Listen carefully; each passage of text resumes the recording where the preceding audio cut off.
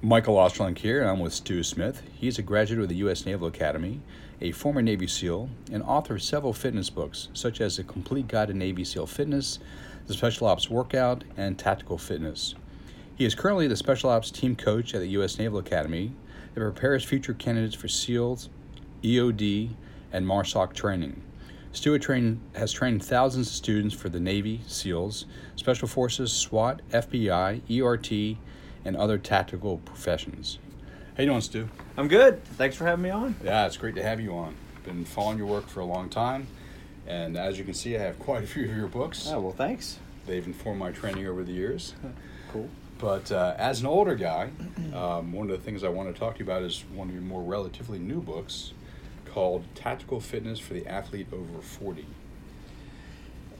Yeah, I wrote that one last summer, so it's only about 6 months old. Okay, and 2018. Yeah, and typically if you looking at these books that you have, Navy SEAL Fitness, you have Warrior Workouts, you have Maximum Fitness, those tend to be kind of geared for the younger generations, especially the people who are preparing to get to the training and through the training of whatever various selection program they're trying to do. So I realized I was probably neglecting a market that has been with me for almost 20 years, because I started doing this in 98. Wow. Right. And, now the guys that I initially wrote for are now 38, 48, and they're getting older, just like myself. So I wrote this program, Tactical Fitness for the Athlete Over 40, and like I said, I realized I was neglecting that market because it has been one of the better selling books. People are really digging it, and there's one main thing that I added to it. I added several things, but the most important thing that I added to the Athlete Over 40 was 1 day a week, take out that workout that you had planned. If you're a 6-day-a-week programmer, which, guys that are, still in the business and really high intensity workouts, take out one of those and make it a mobility day. Okay. And it can be as relaxing, it can still be challenging. You could throw in some non-impact cardio in there. I typically like to do a 5-minute non-impact cardio activity, swim, bike, elliptical, row, and then I do a 5-minute stretch or foam rolling cycle, and I do that 5 times. So it's an hour-long workout, but still really just focus on non-impact movement and mobility and flexibility. So it is life-changing. What happens when you're 39 and 1 day away from 40 and you turn 40 that requires you to add in a day for mobility? Well, I guess it really depends on how hard your previous 20 years were. Because there are people who are kind of beginners that, who've never really worked out that hard and start 40 probably might not need that yet. However, we're all aging, and as we age, one thing that goes away if you don't actively pursue it, and that is your mobility and flexibility.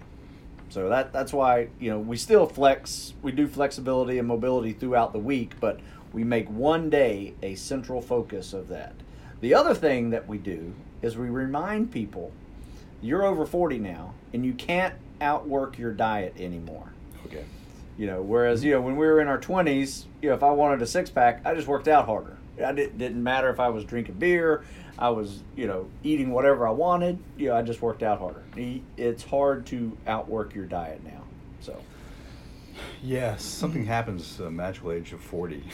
Yeah, I think I saw it about 35, though I was really good cardiovascularly at 35, probably peaked, and I guess statistically speaking, the average man can peak in their, cardiovascular performance in their mid-30s. So cardiovascular was pretty good, but I tell you, I could see it coming. Like I couldn't outrun the calories that I was bringing in. So I had to quit eating like I was 20, and just start eating a little smarter.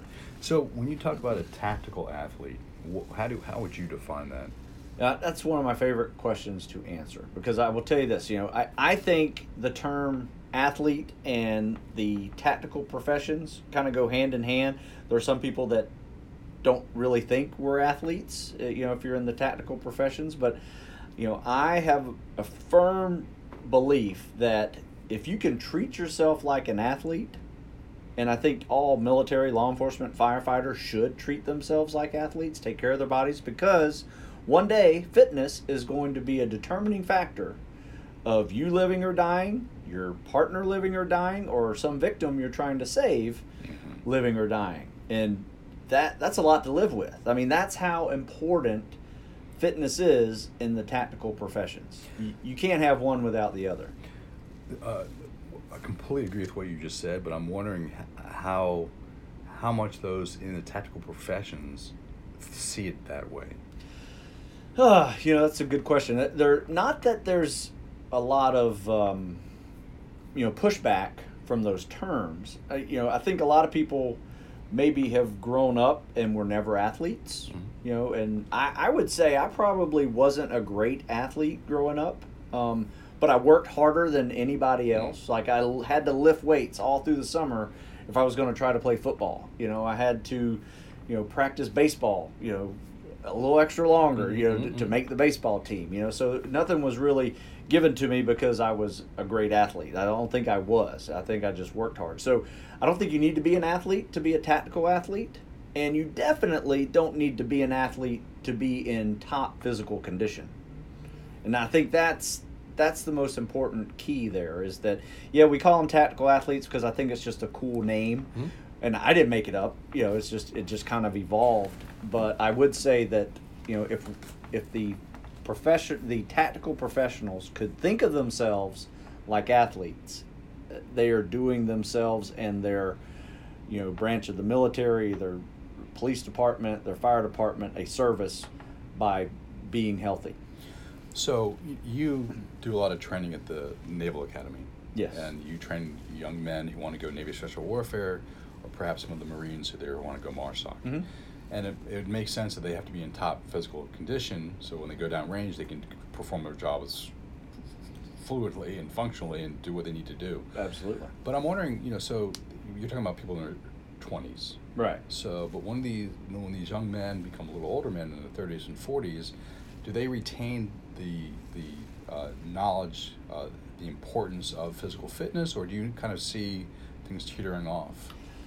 Well, you've been around for a while. It seems, yeah, you know what? I would say program. It depends on the job. I think there is a culture of high-level fitness, definitely in the special operations world. Maybe not so much the regular service, or maybe even the police and fire department. But if you look at a SWAT team group, it's a completely different, they take fitness very seriously. So I think it's just different cultures have these little subcultures of, they have a good percentage of their people are in very good shape.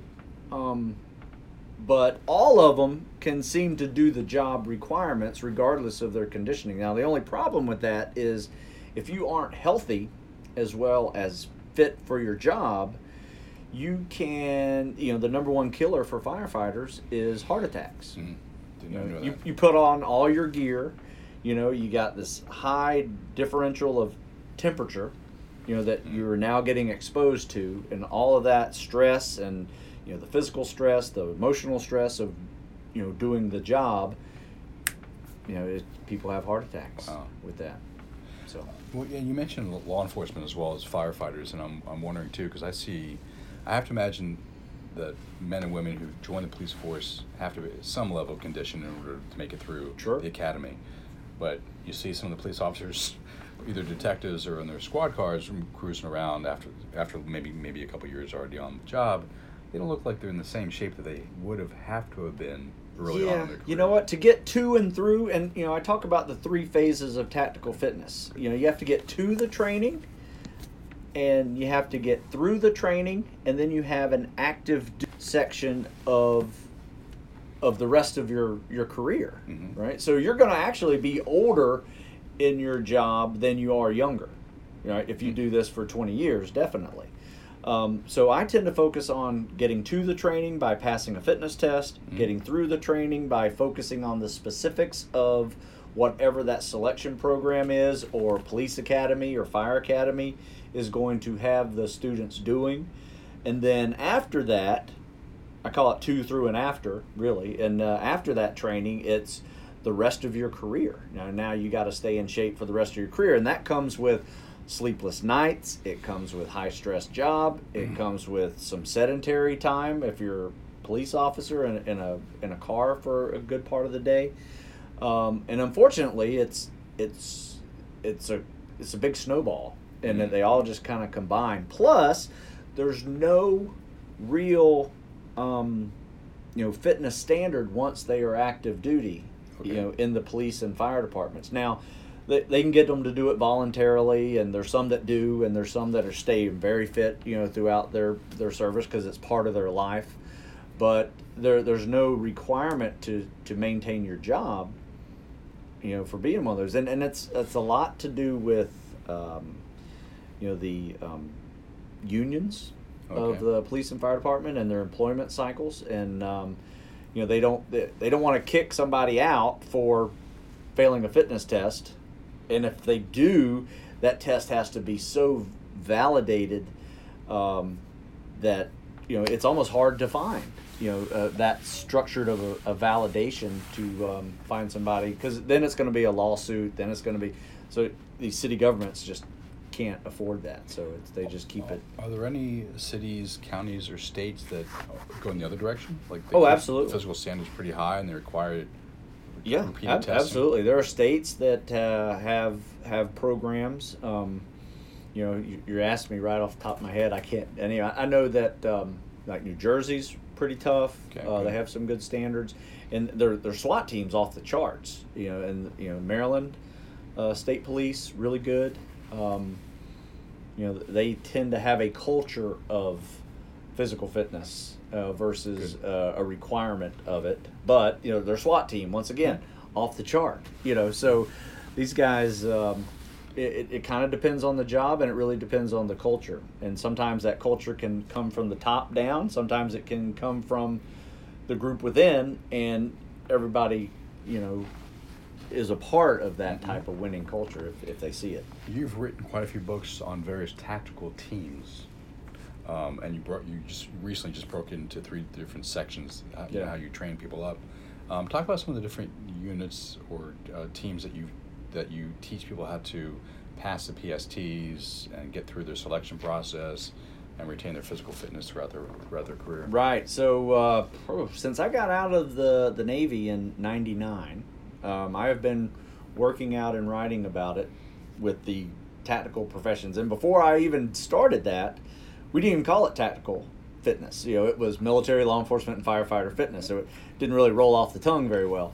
But whenever they came up with the term tactical fitness, which was probably about 2007, 2008, I was like, oh, that is the best term ever. And I called my publisher up. I said, we got to write a book called Tactical Fitness, because I got it written in my head already, And and we kind of break it down into those 3 phases. And I kind of focused on all of my programming pretty much as the to and through phase. So if there's a fitness test out there, I've written about it.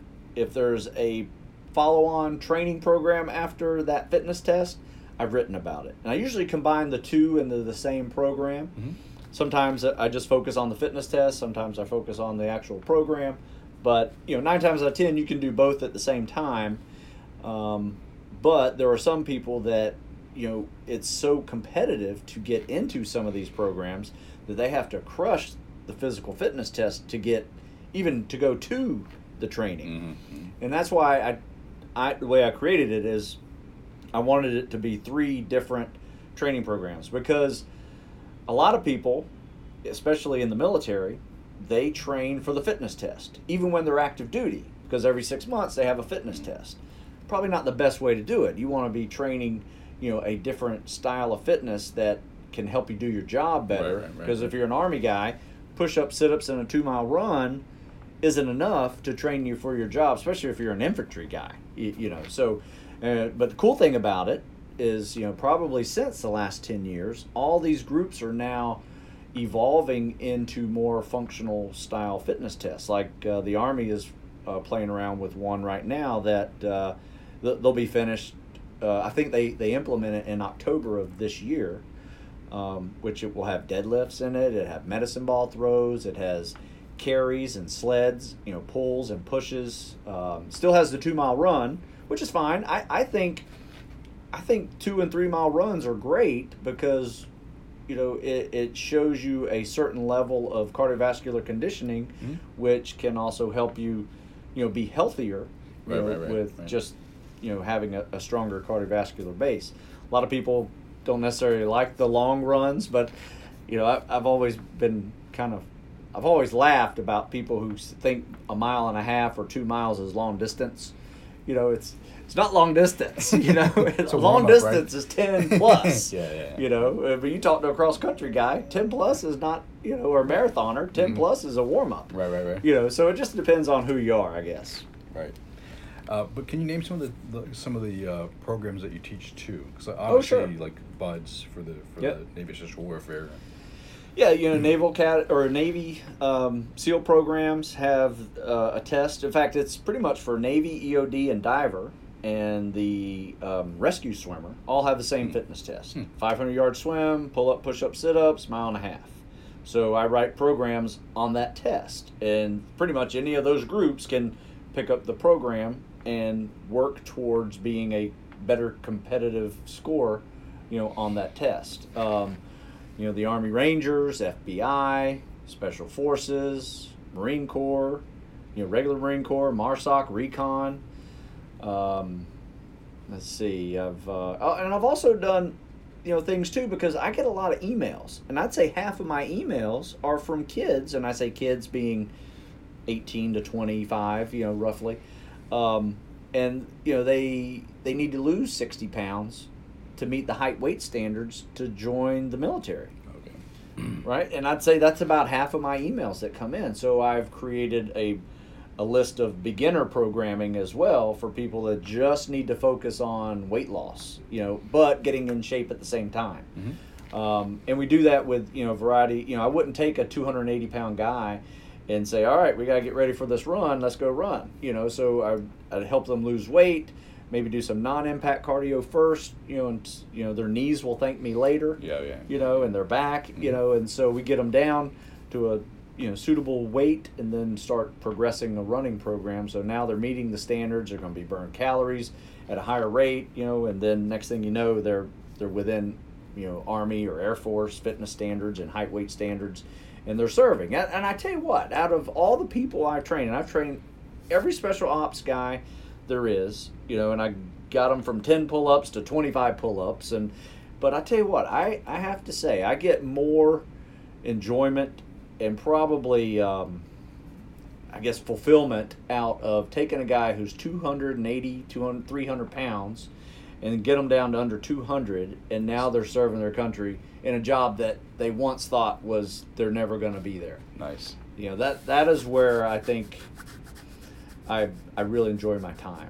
Not that I don't enjoy working out with hard charging, guys that are advanced that want to be more advanced. I love that too, but it's quite a sight to see when the kid finally gets there, and it's very emotional almost. It's almost like when you see somebody given the oath to American citizenship ceremony. They're just so proud to do it. And it's just that's awesome. So I would say that's something that I really enjoy. Well, that's a good segue because I want to ask you more of a cultural question. And you had mentioned in our previous conversation that you saw this trend happening in the 90s, that a larger number of American youth are unable to pass basic physical fitness, forget special operations units, physical fitness tests, just basic physical fitness, to join the big Army, big Navy. Oh, absolutely. Big Air Force. What do you think is going on with our culture? I don't know. Like I said, I've seen it since the 90s, so it's nothing new. Yep. This is just something that is. I think it might start as all the way back from the reduction of physical fitness classes in grade school. Because it used to, I remember grade school and middle school and high school PE classes. I mean, they were legit. Climbing ropes and yep. We had an obstacle course we had to do, and it was always playing some sport. And I think I think that helps. I think not having that and replacing it with, something else, which we also need. We need more math. We need more science. I'm not arguing with why they're dumping physical education to increase, some of the more technological, needs of our future. But, if we're not going to be healthy, what's the point? But I would say it starts there. I think, obviously the more video games kids play and, there's just so many things now than there were back when I was a teenager that are just hard, that are just pure sedentary enjoyment. Like I remember playing video games in the 80s, but I had to ride my bike. To the game, the arcade to go play video games and then ride my bike back home. So at least I was getting something. So I'm not knocking video games. Back in the day when there was only Miss Pac-Man. Right, exactly. I even won Pac-Man tournaments. I mean, I was in the zone. But, that's why I don't knock it, because I think there's some skills, to be had from hand-eye coordination and things like that, but you got to balance it. Too much of one thing is not good. Just like I have kids that I have to pull the reins on because they're working out too hard. Too much. They're hurting themselves, or they're, not seeing the growth that they should, with a couple rest days in there. They don't know what a rest day is. So, too much of any one thing I think is killing, will kill a culture. And I think right now it's just we're too sedentary as a culture, whether it's television or it's video games or whatever. But I don't think it's... like I said, it's nothing new, because in the 90s I was seeing it, with kids coming into the Navy, not being able to pass the physical standards on day one, but then by the end of boot camp they were able to reach the minimum standards, which unfortunately that just keeps you at the minimum standard. If that's your goal, is to reach these minimum standards, now you're in a tactical profession reaching the minimum standards, and that's your capstone. I mean, that's your goal. You're just setting yourself up for failure in the future, or injury, or maybe not being able to perform your job if it becomes really physical and saving someone's life or your own life. How did you go from a frogman to fitness? What was that transition? That's a funny question. I've always loved fitness. I probably started working out. In fact, I know I started working out when I was 12 years old. One of my 12-year-old Christmas presents was a 110-pound weight set, concrete weights. Oh my God! From Sears catalog, right? That's all I wanted was a 12-year was a weight set, 110 pounds with a bench and a barbell. And I was so excited, and I started lifting weights when I was 12 years old. I bought books. I bought Joe Weider books. Yep. Back then in the 80s, it was all bodybuilding. There was nothing else. But then by the time I got to high school, we started powerlifting, and so started athletic training and things like that. So my education evolved quite a bit with other sports, and then just loved it. And I was always I was always a kid who liked writing. So my dad was a newspaper publisher, and my mom's an editor. She was also an English teacher. So it just came easy. I always had an editor. So I always did real well in English papers. You better. And I always had an editor right there that showed me how to do it right and told me how. So I think year after year after year of just learning how to write, I realized I was a good writer. And it just seemed like a natural fit, because I love fitness, I love writing, and I just needed something to write about. And I was like, all right, let's write about working out. I seem to like that enough. Cool. So, yeah. And how many books have you written? Well, I have 10 published books, and I have almost 40 self-published books now. Wow. So, yeah. That's a lot. Now, the reason why I have so many self-published books is that, no publisher is going to publish a book and try to sell it and try to get it printed and, of the FBI fitness test workout, or the Coast Guard rescue swimmer workout. It needs a broader audience, for, somebody, a publisher to want to publish it. But, the ones I do publish are pretty popular. Publisher likes them, and, so I've had a long-term relationship with this publisher since, since 99 to 2000. So we're in 2018. So if if the 2018 Stu was looking back on at the 99 2000 Stu, what lessons have you learned? Like, not that you were wrong back then, but like, how has your thinking That's a expanded? really good one. First of all, I would invest in Apple. That's cool. That's what I would tell myself. Invest in Apple. But no, I would say this. I think, I came from a powerlifting football background. And so my foundation was a powerlifting football player. And so I knew my weaknesses when I was, especially as I was in the late 80s, early 90s, preparing for SEAL training. I knew I needed to be a better cardiovascular stamina machine versus a powerlifting football player. So I just quit lifting for a couple of years and just ran and did triathlons and, just played around with the cardiovascular side. I mean, I still lifted a little bit, but I turned all my lifts into calisthenics. Okay. And just dips, pull-ups, squats, lunges, and just tried to turn my strength and power body into a more endurance, muscular stamina body.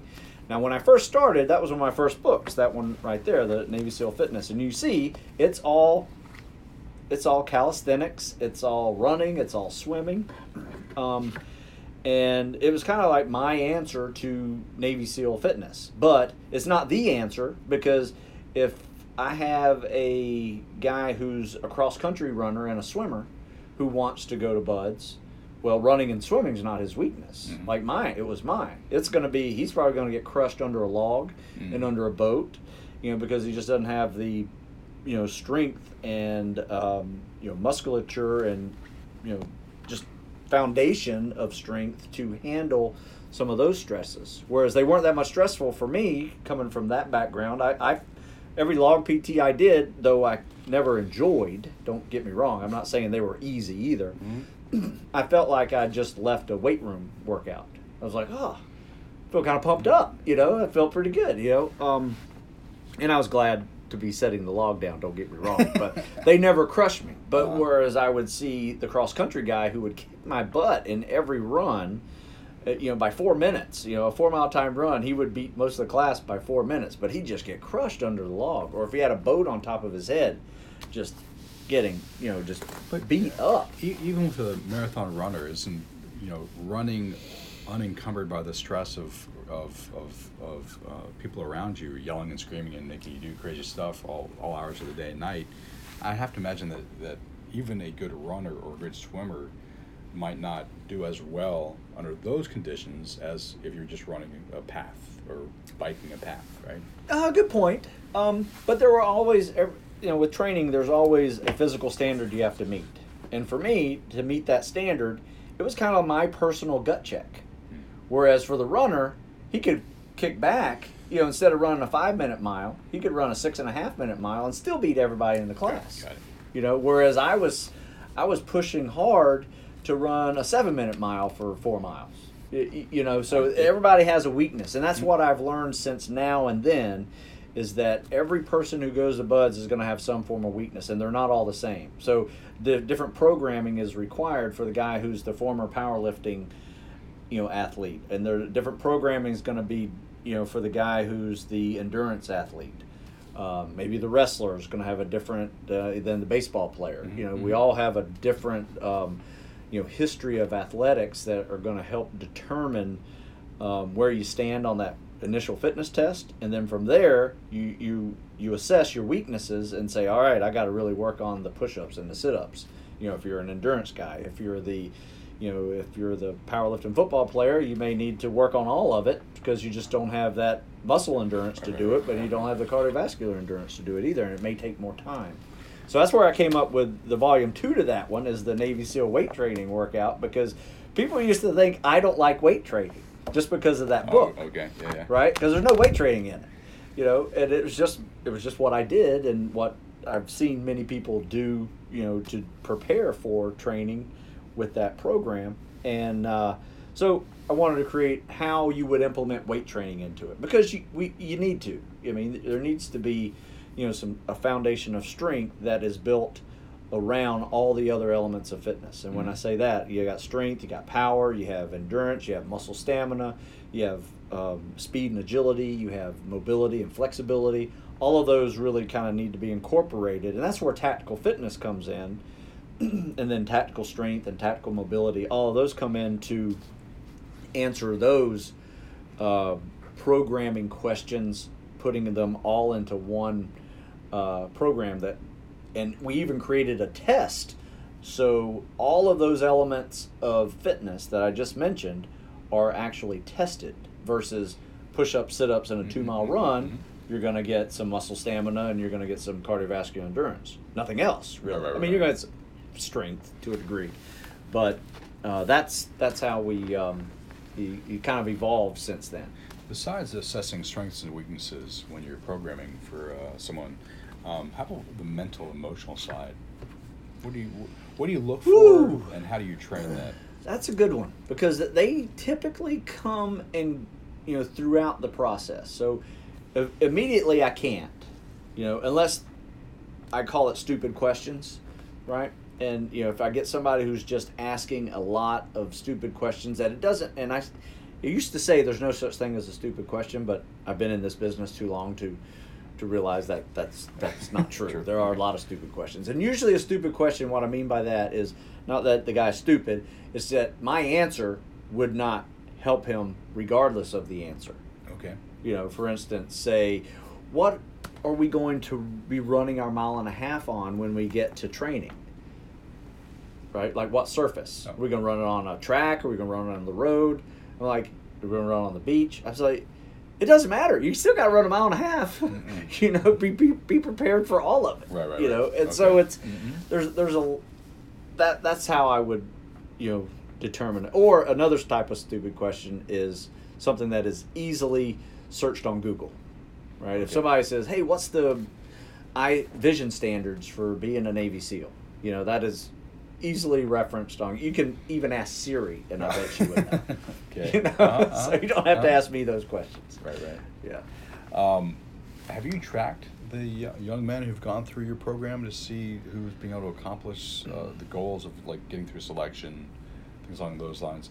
And in doing so, is there a personality type that you've noticed that more successful than others, or is there any variables that stand out for an individual? You'd be like, I think this guy will make it because of X. You know what? I kind of got out of that fortune telling business a long time ago, because I've seen people who I thought were going to crush training. Physically, not a problem, but something happened and it didn't work out. Could have been a girlfriend, could have been the cold water, could have been an instructor yelling at them. Something got them, didn't work. And I've seen people where I was like, you probably could use another year of training to get there, and they make it through.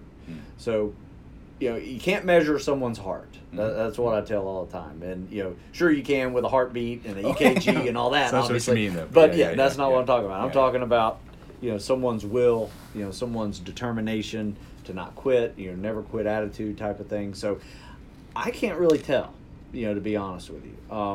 Now, I have had really good success with my folks, but I think it's part of my programming, but it's also part of the program. Because I run a program called Heroes of Tomorrow out in town, and also have a program, it's really the same program that I run at the Naval Academy for the kids that want to be, special ops guys. And most of the kids that find me want to be special ops. And when I say kids, they're high school graduates or college graduates, so they're in that 18 to 24 age group. And we have quite a success rate. But I think it's, the programming, yes, works, but the guys that show up for their first day, they are seeing guys who've been there for 6 months, 10 months, 12 months, and these guys are just so hard. I mean, they're just like tearing everything up. They're not getting tired, and the guys from day one are like, wow, I got to really up my game if I want to be like that. Then they also see the guys who come back and who already are in special ops programs, come back to visit, because we're at their home pretty much. And so they're coming back to visit home. They'll stop by the workout, and we'll have an Army SF guy there. We'll have a MARSOC guy. We'll have 2 or 3 Navy SEALs that are there. and doing the workouts, and they see that guy who's there for their first time, they see that this program actually works, and these people are making it, they're coming back, and I think part of it is you have to see it to believe it. Okay. Sometimes, even in yourself. I was lucky when I went to the Naval Academy. I remember being a freshman, and I met the first guy. Hadn't even met my first SEAL yet, but I met the first guy that wanted to be a Navy SEAL. And I was talking to him the other day, and I reminded him of this. And he was running circles around the platoon while we were doing a run, around the academy, and he had like backpack on, and he'd stop and do push-ups. And when he was out running us, he'd stop and do push-ups until we caught up to him. I mean, he was just sick in shape. And I said, wow, if I really want to do this as a job when I graduate, I need to up my game a lot. And so I did, and I think that, seeing the guys in front of you all make it through, seeing the guys the next year in front of you all make it through, I think that has a profound, leaves a profound mark on, I think, your confidence, because you realize, all right, they're just like me, he did it, I can do it, and you have that mentality of going further. So I think a lot of people who don't make it through such special ops programs are typically people who maybe not have had that interaction with people making it. But we have a lot of people that are going through various special ops training right now, and we're usually in between the 88 to 95 graduation rate, depending on the school, but also depending on the year. Last year we sent 15 guys to BUD/S and 14 made it. Wow, nice. And this year I think we have 5 that are all in the same class right now. So, and they're about to finish up. So, yeah, it's really cool. So That's cool. It's right. I think as long as I can keep the over 50%, I'm happy. But now after doing this for so long, I almost expect 100% graduation rate. And I think that's as a trainer and as a student who sees the trainer who expects 100% graduation rate, it once again leaves another, profound mark on inside that guy's confidence, and like, all right, there's no reason why I can't do this. Right. And I think that is probably one of the most important things you can carry into that training is a certain level of confidence that you're ready. So if folks are interested in learning more about your work, your multiple books, I know you have some apps I want you to talk about too. Oh, okay. So where can people find more about your programming, your books, and then talk a little bit about your apps? Sure. Well, I'm at stewsmith.com, STEWSMITH. I also have just a pure bookstore, stewsmithfitness.com. It's got a little blog post on there as well, but I have a podcast now. It's called the Tactical Fitness Report. Got it on my YouTube channel, as well as on my YouTube channel there's countless videos of me teaching swimming. So it's a good place to learn that combat swimmer stroke if you need to learn. Amazon sells my books too, of course. But yeah, the apps, it's funny. I had these 2 college kids approach me, and they wanted to build an app. And I said, well, I don't really want to build an app. So what do you have in mind? Yeah. And I said, they were giving me an idea. I said, well, here's what I think, if it's going to work in my market. And it was, a push-up, pull-up app. Maybe I have this 2 articles out there called the pull-up push and the push-up push, which helps people in a 14-day period. Typically 50 to 100% increase in their repetitions for a 2-minute test, which is pretty significant. It depends on where they're starting out, obviously.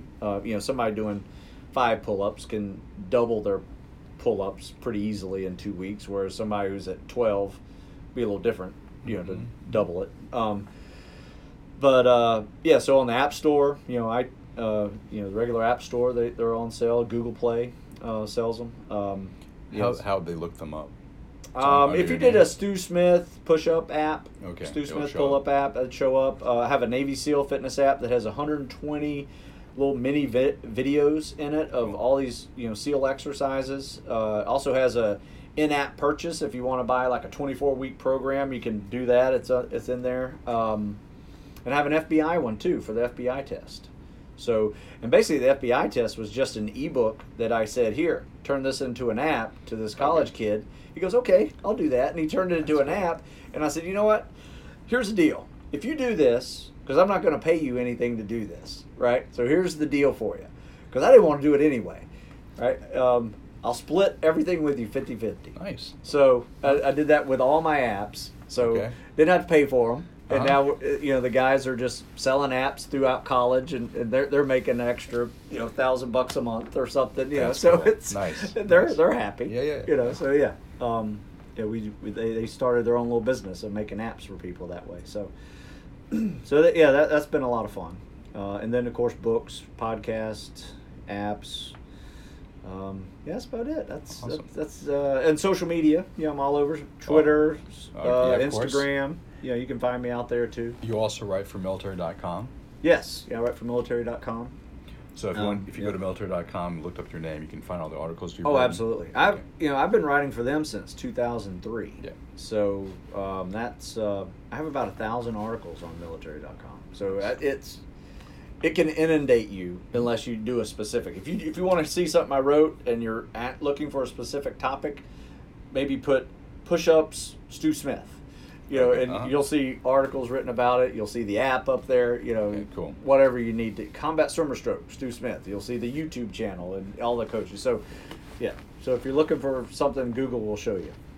Dr. Google knows everything. Well, Stu, thank you very much. Yeah, thank you. Your time. This is awesome.